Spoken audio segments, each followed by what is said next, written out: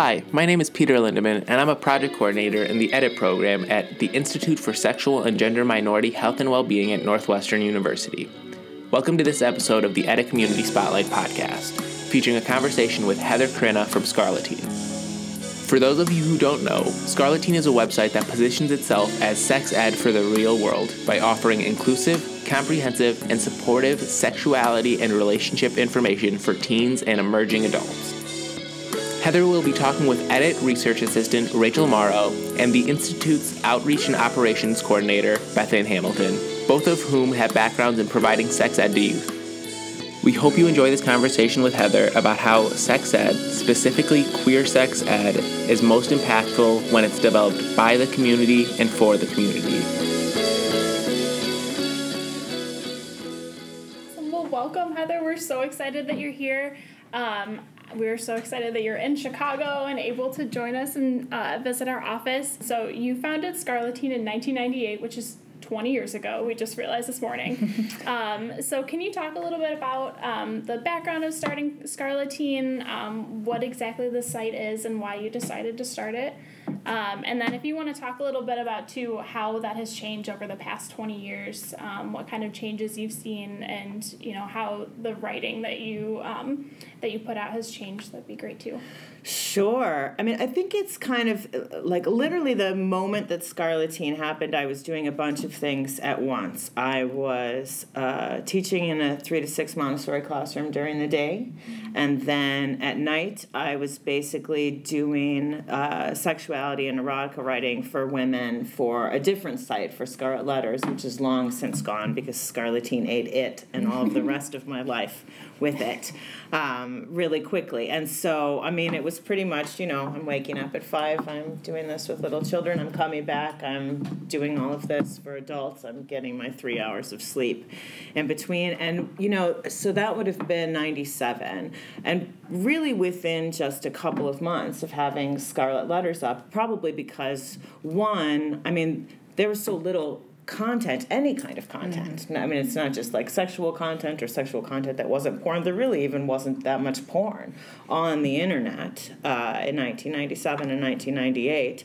That especially having something that was sexual content, but then it was smart sexual content, then it was, you know, kind of gender geared, that letters from teenagers started coming in. And my first inclination, especially too, like I grew up in and around public health, so that's also in the mix. I mean, this was all baked in. I can't believe I didn't see this coming because in hindsight it all seems really obvious. My first inclination was to refer them, but there just wasn't anything to refer them to. And so a lot of the questions were they were simple questions. You know, it would be things like, how do I use my birth control pill, or where do I get access to birth control, or how do I get somebody to do what I enjoy sexually, and how do I ask them questions, or just even stuff that, you know, you think of as like 17 magazine questions, right? How do I ask somebody out when I like them? And it's, you know, I mean, that was like really quick. Like, I grew up in public health, you know, I've been around the block sexually. I'm a teacher, like, I can do it. So basically what felt kind of within my purview, I would answer, and I would write a letter, and then they just kept coming. And so at some point, I got this incredibly naive idea that I was like, well, if I just take a few of these and we'll just do like 5 pages. We'll just make like a 5-page sex ed site, and they'll have everything they need to supplement everything else. Because again, my experience in education at that time was 3 to 6. I didn't know what anyone was or wasn't getting in high school when it came to sex ed. And growing up here on the north side in the 70s was kind of the heyday of a lot of sex ed. Like, I think actually stuff that we got in the 70s and the 80s, we just kind of have been on a decline ever since and have never quite gotten back up to, well, the promise of that, not necessarily the completion of that. And so, so I made this 5-page site because it was going to have everything they needed in just 5 pages. And once that went up, then there were a lot more letters.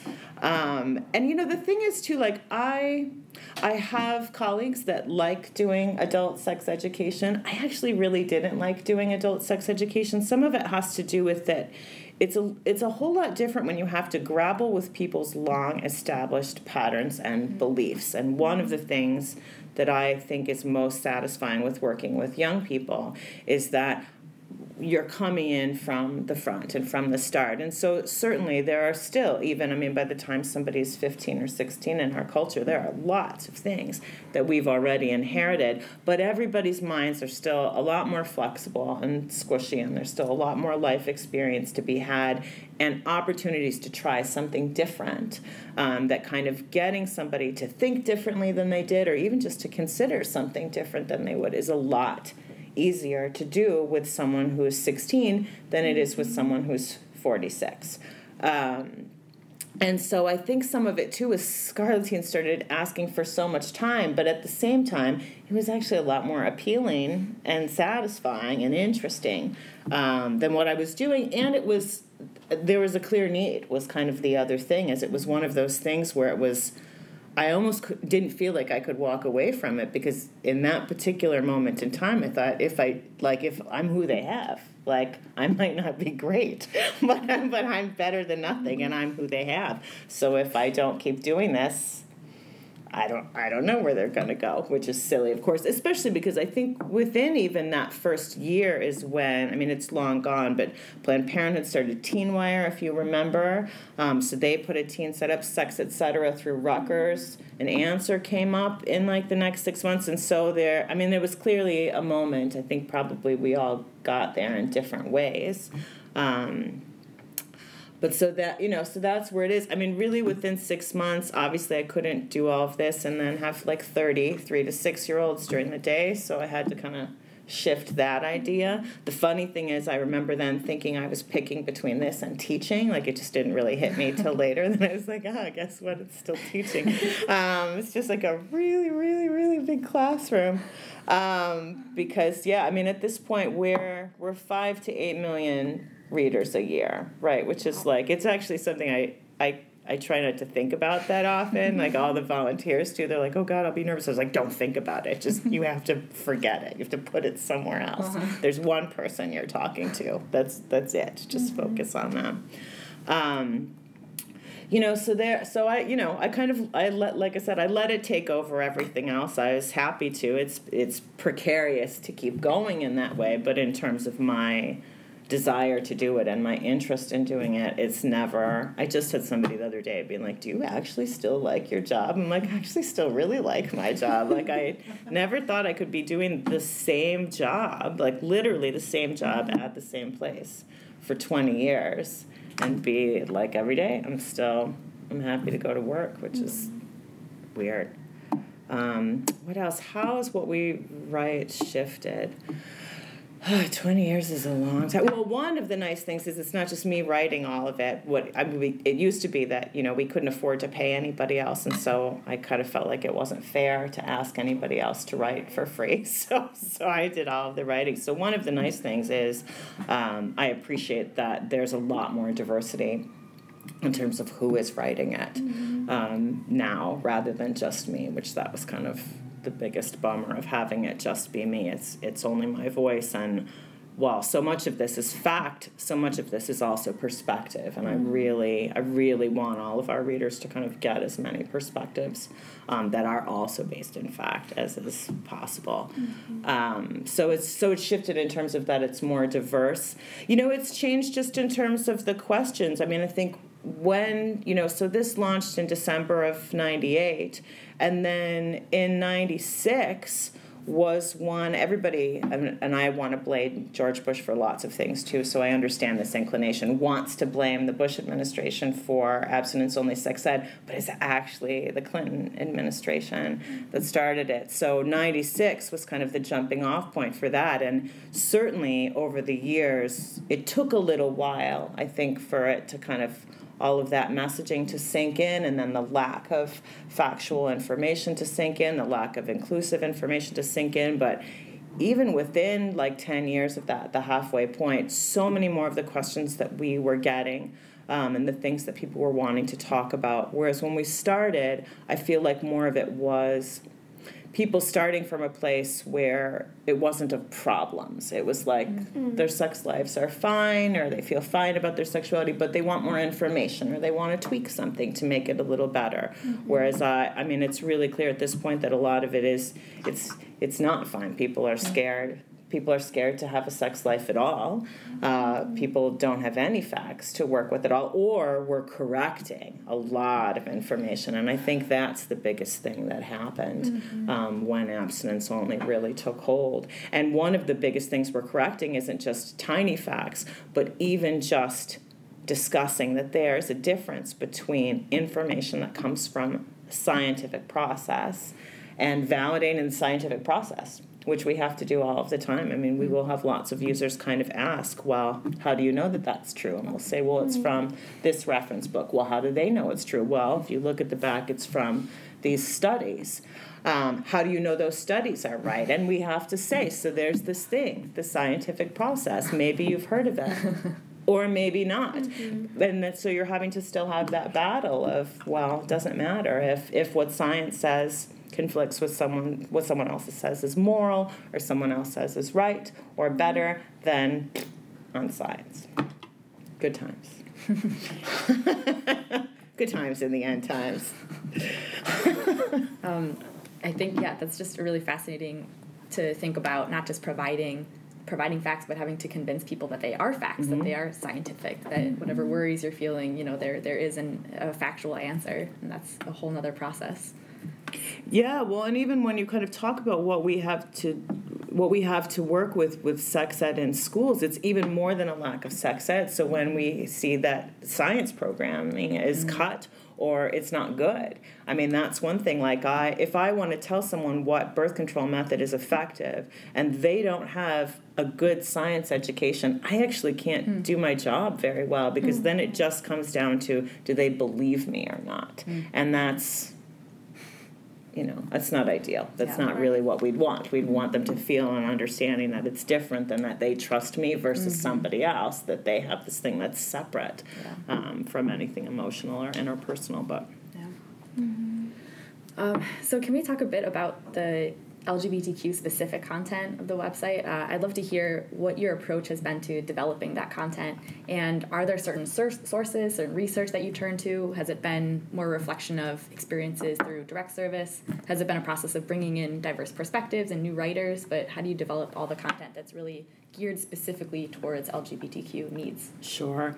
What's funny when I started this is I didn't even think that I needed to announce, like, this is a queer person running this site. Like, it just seemed like I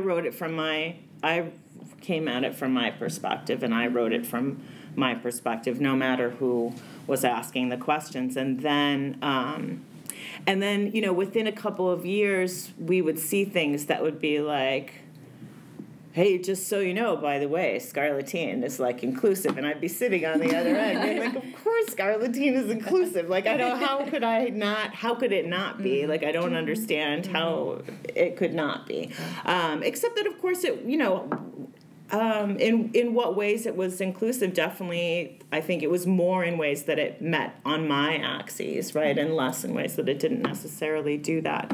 And so, it took us a while to kind of even put it that way, right? Like, again, to me, it's everybody gets all of the things, and it's kind of more that I was asking kind of the more, like, binary straight users there to kind of have to grok with what we were doing than the other way around, which I think is really good. I think there's kind of also a weird, I always feel like, I hope I'm not, like, telling a secret that I shouldn't be telling, but I don't really think that America quite realizes, like, more of the people providing sex education for the young people in America are, like, queer or trans or genderqueer than not. Like I said, I'm like, I don't know if I'm like, I hope, I know, right? Like, that I'm like, I mean, as one of those, as a member of minority in those things, I want to be like, hey, we're doing it. Stop giving us so much grief because we're educating your children, man.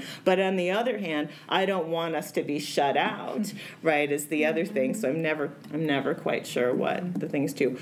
So much of what we do from the very beginning and all the way through. And a lot of this kind of has to do with me kind of working in Montessori and unschooling before, and the way the site started is we do what users ask for. And sometimes those asks are super explicit. I mean, sometimes it will literally be, I was looking for an article about X, I can't find it, and we're like, well, I guess we're writing that. Sometimes it will be less explicit. We have to just kind of observe and pay attention to trends in behavior or things that are wrong. You know, when we're hearing from a bunch of users, for instance, that there's less condom use, obviously we have to say, okay, what's going on here? And then we look, is this about access? Is this about problems with communication? Is this about an assertiveness or a confidence issue? Again, is this about people not believing that condoms are actually effective at doing things in the first place? And so much of it with this, like with anything else, really comes down to just observing and listening. And sometimes that is coming from interactions right on the site. Sometimes it's from in-person outreach. Sometimes it's from paying attention to social media. So that, you know, that's kind of where it is. One of the nice things about not having funding, which is a weird thing to say, is that we have a lot of freedom. Mm-hmm. And so, like, whereas in another situation, I might have to say, well, we've made this content, our users asked for it, but also this NIH thing, blah, blah, blah, blah, blah, said that we need this, and so that kind of gives us the credibility that whatever institution or foundation wants. We don't have to do that. My answer has always been, we have this because the young people that we're talking to asked us for it, or the young people that we're talking to otherwise expressed a pretty clear need for it. By and large, that's how it's been. Some of it, too, we try really hard. Like, I'm 48. I think the next oldest person on our staff is 34, but almost everybody else is under 30, and that's, honestly, I don't think it's ideal for Scarleteen to have a 48-year-old ED. We're a youth-serving organization. No one else wants my job or my crummy paycheck, though, so everybody's stuck with me, I guess. But also our volunteers and our staff are kind of another group that also, they'll say they want to write something, and sometimes it'll be, because this thing happened to me last week. Mm-hmm. I want to write this thing, and then they kind of become the user that influences what the content is. Cool, thank you. Yeah. So we've talked about how Scarleteen rose kind of right after abstinence-only sex education started, and how there's kind of been, Scarleteen is responding to the needs of the users. So we're wondering if you see sites like Scarleteen and these other sexual health online resources as a stopgap until we kind of figure out sex education in schools. Or do you think that there's a specific advantage to having these tech platforms that can kind of go hand in hand with sex education? My sense of things is that I always want sex and relationships education to be all of the places it can possibly be, just because we don't know which access point or which medium that it's in is going to be the best fit for any given person. I mean, just like there's no one educational method or model that works for every learner, I feel like there's no one setting or media that works for every learner when it comes to sex ed. I mean, I think the other thing, too, is that the school sex ed is tricky in more ways than I think people even think about. Again, I come to all of this from, like, I'm a John Holt, A.S. Neal, Maria Montessori person, right? And so I frequently sob at the state of public schooling in America just from even kind of the social setup. Like, even before we get to getting good curriculum when it comes to sex ed, middle schools and high schools, public middle schools and high schools are so socially toxic in the United States that even if you have really good programs, it'd be really hard to deliver them and have students interacting with them in real ways that you're going to have a beneficial experience, because for whom is it safe to ask questions and have honest and candid discussions in a classroom of 30 of their peers in your average high school in America? Not a lot of people. Not the people that actually need sex ed the most is kind of the other thing that happens. And then, of course, we have the other thing where, as many as 15% in some communities of young people aren't in school. And won't be in school, or aren't in school regularly enough to catch that 2-week period, because it's usually a really short period for sex ed to get any of it or all of it. And so you kind of have to think about that as well. And that's before we even get to who's homeschooling or part-time schooling. But I also think that even when you have, like you're talking about what you refer to, we all kind of work together, even in schools. Like, I've done some work with some alternative schools that have the kind of social environment where you actually really can do great sex ed, but still they're wanting to connect to other resources, and you're wanting to have other resources for a bunch of reasons. Even if we had, let's be in utopia for a minute, just because it's nice, and say that, schools are better social environments and parents are more supportive of sex ed, and we have good people teaching sex ed, not just some poor PE teacher that really didn't want to do it but got stuck with it, and we've got a great curriculum and everybody's invested in, they want to do it. It's still, you're going to have students who want to learn more outside of school. You're going to have students who, for whatever reason, the way it's being delivered is just not the right thing. You're going to have students that have extra questions, and they would prefer to ask them outside of school. And so that's kind of the other thing, is we get to do a lot of things that even in an ideal situation where you have school sex ed, you can't do. We have a question line. Somebody can wake up in the middle of the night at 3 a.m. with a question and get it answered. I hope that they don't text their teacher at 3 a.m. with that question.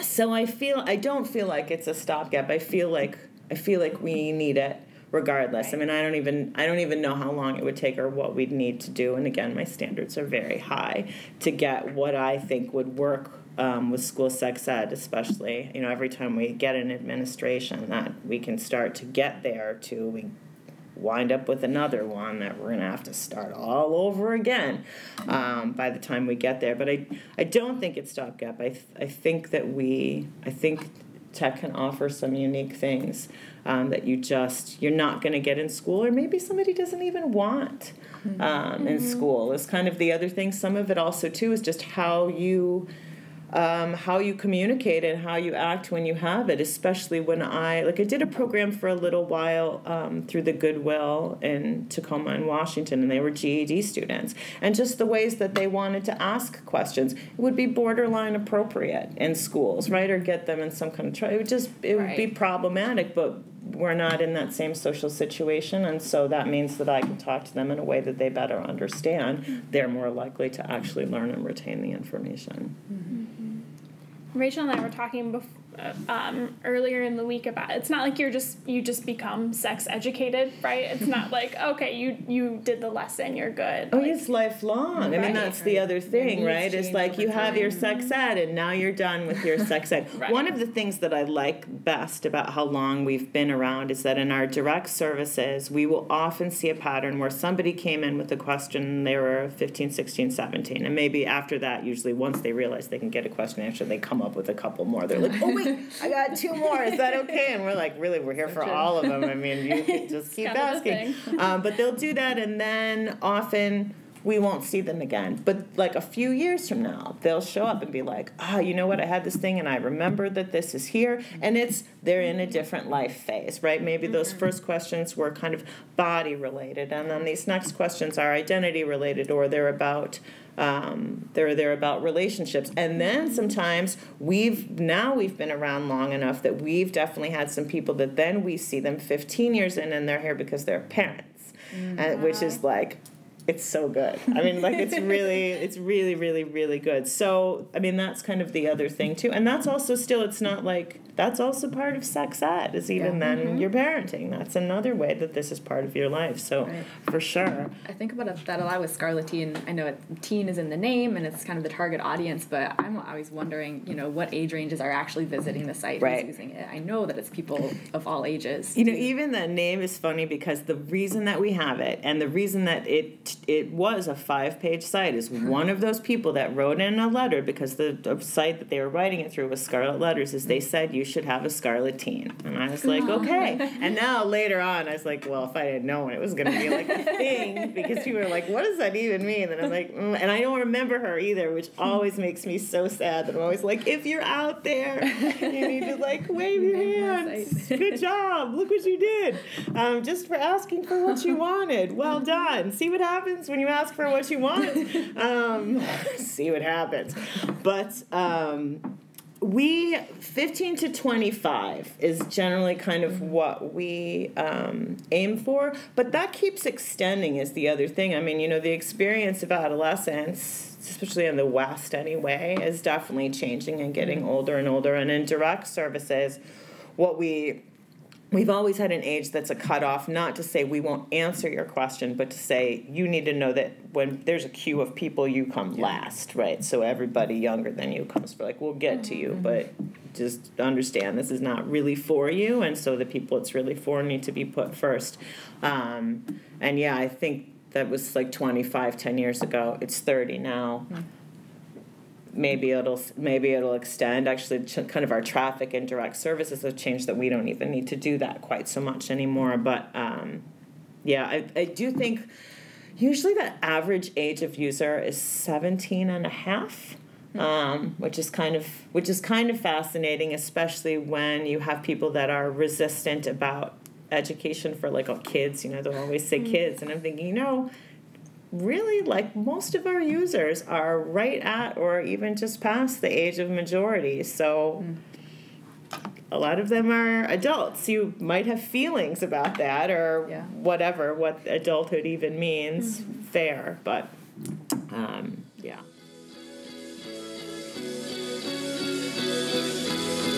We want to take a quick moment to thank Cosmic Johnny, the band you hear playing right now, for writing and recording our theme music. Their debut album, Good Grief, is available on Spotify.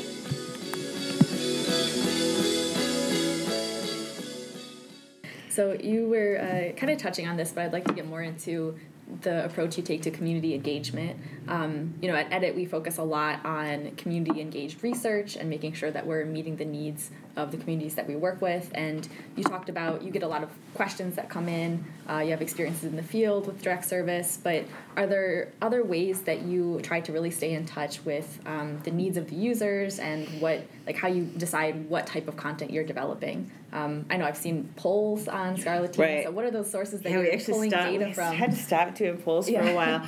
I mean, really, most of it is, if you're not a Montessori head, the way that Montessori works, right, is that we have all of our materials, and then we will guide children, in this case, to them. We teach them things, and then we watch them. We watch what they do with things, and either that says maybe we need to represent that material, or maybe it's time to move them on to the next one, or maybe that area of the classroom is not for them right now, period. They want to be over here. And it's, to me that, and of course it does, what did it come out of? But that absolutely informs all of the way that we do this. I just, even myself, setting aside our other staff, spend a lot of time there. I don't think there's been a single day of my life that I haven't read through everything that's on the message boards and everything that was in direct service. And it's not as busy as it used to be, so I don't want to make it sound like this epic job. It's not that. And I'm a very fast reader. But every day I'll go and I'll look. Every day I'll usually just kind of look through enough of our social media and kind of mentions and replies to our social media to get a sense of what's happening there. Usually where that gets shot to, again, we have kind of some back-end channels that we do with staff, is where sometimes if I just have a burning desire to make something, because I am the AD, so I can make some executive decisions, I'll go ahead and do it. But a lot of the time it'll be, when new ideas start to happen with that, it'll be something that I'll throw to staff to say, has everybody else I'm noticing this. Did everybody else notice this? I think we need this from these things I'm noticing. Do you agree that's the thing we need? Or if not, let's talk about it. Is anybody here really hot to do this? It's the other thing I always kind of want to make sure that I'm mentoring well and not taking all of the good opportunities. I'm going to take some of the good ones for myself, I won't lie, but I don't want to take all of them. Try and share. And that's how it works. And we sometimes will use our, like our message boards or other things, we'll go ahead and say sometimes to our users, we think that we're going to start working on this piece. Does it sound like a good piece for you? If it does, is there something you would want to see in this piece, you don't want to see in this piece, other things like this, have things been missing?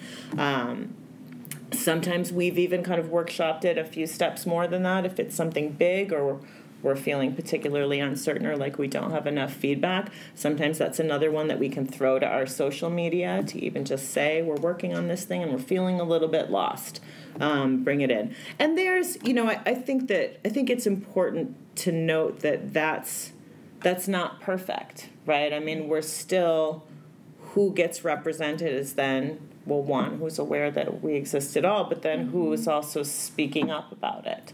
And so, I mean, I feel like it's also a given that we're going to be missing some people. I'm not entirely sure how we'd catch those people. That doesn't mean I won't have the answer to that question, maybe, eventually.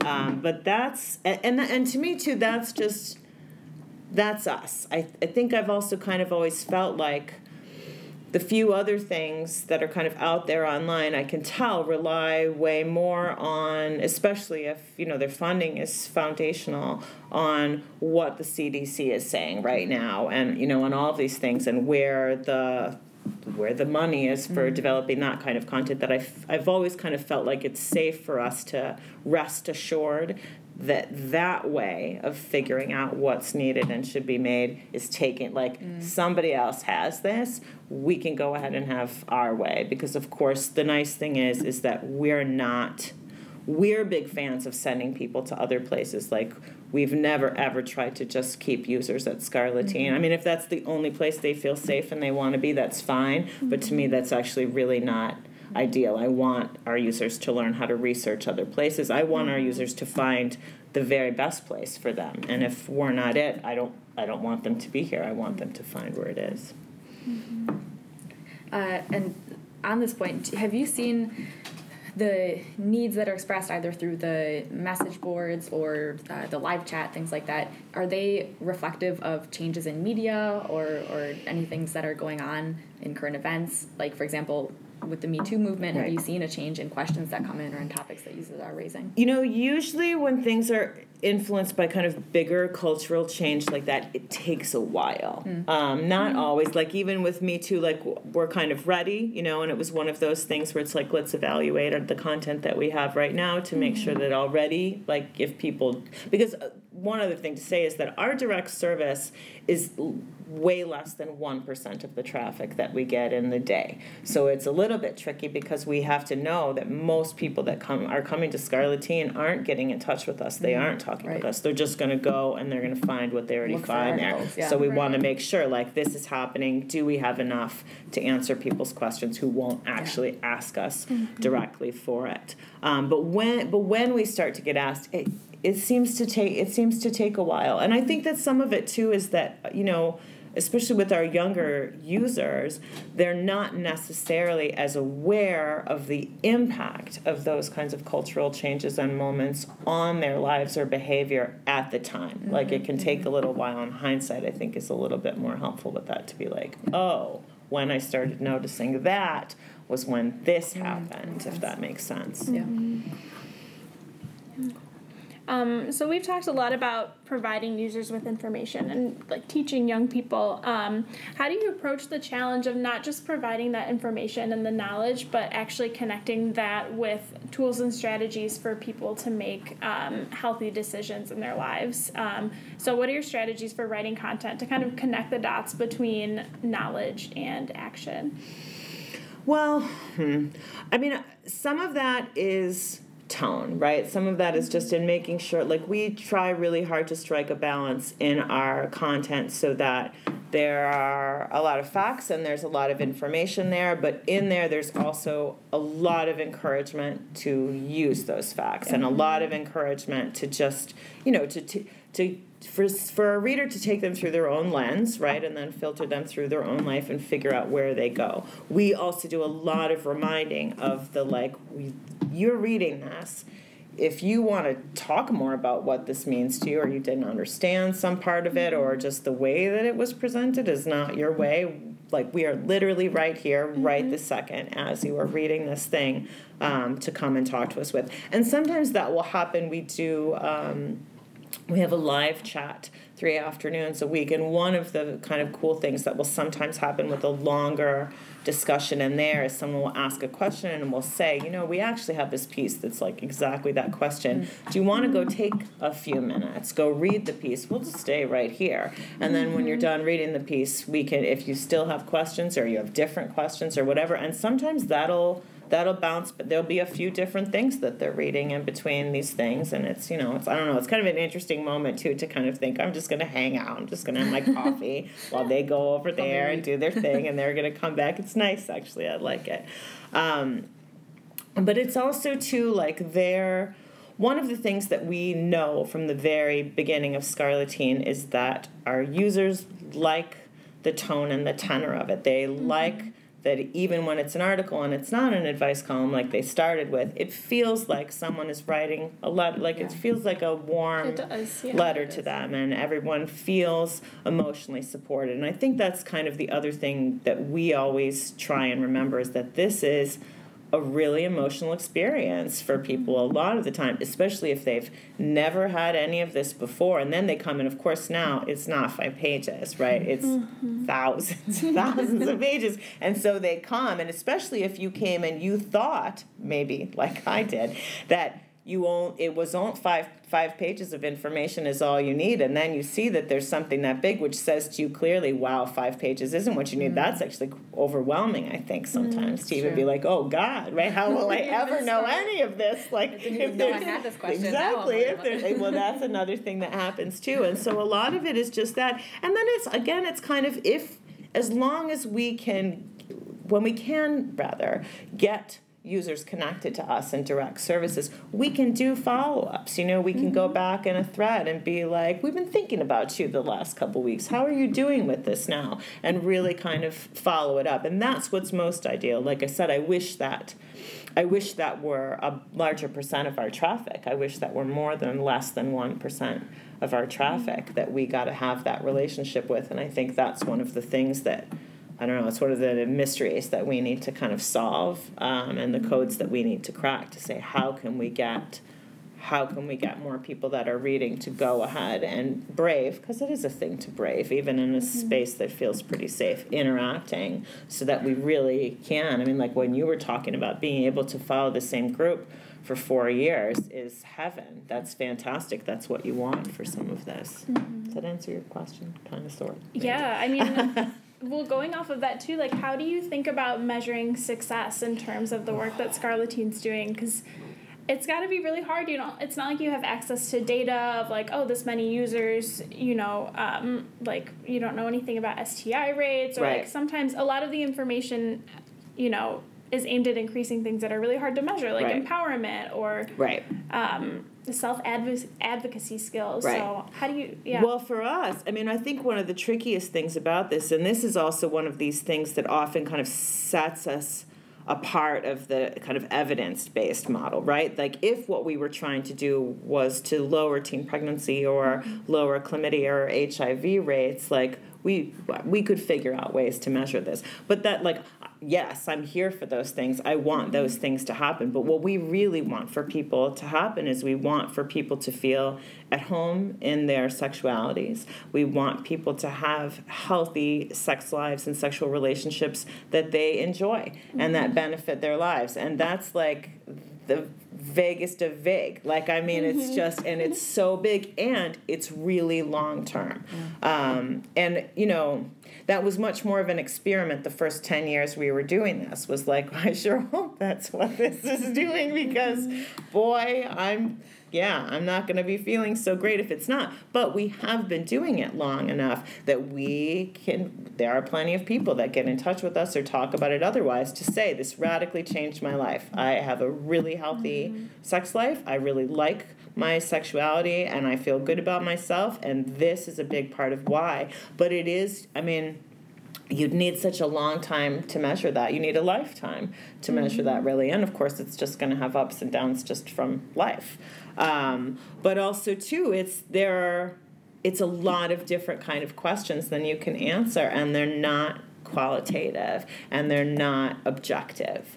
And so some of it is that when you're kind of faced with someone asking you to measure the success, it's almost the frame from the beginning feels very broken. Because to me, it's well, you don't ask me. You need to ask somebody that used it a few times and see what they have to say. And their idea of what made it successful or not is going to be different, right? For one person, it can be I needed to figure out where to find a method of birth control. I did. Successful. Done. For other people, it's going to be, I had to get out of this abusive relationship. And that's a longer period of time. And for another one still, it's I needed to go through this entire change with my gender and sexual identity and get on the other side of it, right? And then that's decades. Right. So it's one of those questions that I feel is it's tricky, and it's especially tricky because it's so often in that super tiny box of what sex and sexual health education is supposed to be. It's not holistic, right? It's all really health. Physical health, not even mental. Usually it's not even addressing mental health, physical health outcomes alone. Did you get pregnant or did you not get pregnant? Did you get a disease or infection or did you not get a disease and infection? Done. Maybe if you're really lucky, something on the DV-IPV axis will be in there. Probably not. Probably it's just, did you get pregnant or sick? And if you didn't, yay for you, which is not it's not everyone has a marvelous sex life because they didn't get pregnant when they didn't want to, or they didn't get an STI. Everything's great just because of those things. It's I wish it were that simple, kind of. It'd be boring if it was, but it's not that simple. So it's tricky. I feel that's one of those things where we're going to need to start getting people to ask that. But that also means that we need to get people on board to have faith that when all of those good things that I'm talking about are happening, when people feel at home in their sexuality, when people have healthy sexual relationships, we need to take it on faith that you are going to have lower rates of unintended pregnancy, and you are going to have lower STI rates. There were a few years that I was working at an abortion clinic as a counselor in Washington, and because I was doing some ad around contraception, and I had asked, was it okay if, just for my curiosity, I asked some of these kinds of questions, and of course, lo and behold, the people that had the hardest time being supported in using birth control methods consistently were not in happy, healthy sexual relationships. And the people that had assertiveness when it came to safer sex were people that felt more confident at home in their sexuality. But that's to any of us who've been in the field, that's not a big leap of faith. We know because we've watched again and again and again. But then I think when you're at the institutes and the foundations and everything, getting them to take that leap is an entirely different story, especially because it also asks them to think about sex in a radically different way than most people think about sex, which is as something that at its best leaves you with nothing bad having happened to you, rather than that's not at its best. That's ground zero, is that nothing bad happened to you. It's then we want good things to have happened to you, and we want you to have a good time and feel good about yourself and have this be a whole part of your life that you enjoy and that benefits the other parts of your life. So it's a long way. It's a long way to go. It's such a good point that the things that are often easiest to measure are those bad outcomes. Oh, and of course, but like I said, they're numbers. Right, they're numbers. We can have those rates and those statistics, and so that's oftentimes where the funding is to measure those things and how often are they happening. But we forget that those are completely tied together with people's feelings of empowerment and pleasure and all of that. So yeah, it's tough. It's hard to measure those things, but they're so essential. Mm-hmm. Yeah. Yeah. I find it hard to articulate how important those things are Right. too. It is really so hard. hard to explain, like, because it's just so important, and it's hard for me to articulate that I'm so passionate about this. I know it's the right thing, and to like, okay, I need to break this down Right. into why it matters Right. that someone feels in control of their body and like has access to resources, and like you said, these things are hard to measure. Right. So it's kind of hard to go off of this, but thinking about like if we could research these things, or if we could bring really thorough research to this field and to this work, are there questions that you wish researchers would investigate or dive more deeply into? Are there things that you've gone looking for, research you wish existed that you couldn't find? Mm-hmm. Are there things that need to be done that aren't being done in terms of sexual health and all this? Sure. Well, a lot of it kind of boils back to what we were just talking about, right? Which is I'm like, I want to know more about people's sexual self-image and sense of sexual self. I want to know more about how people feel about their experiences. Again, regardless of kind of qualitative health outcomes.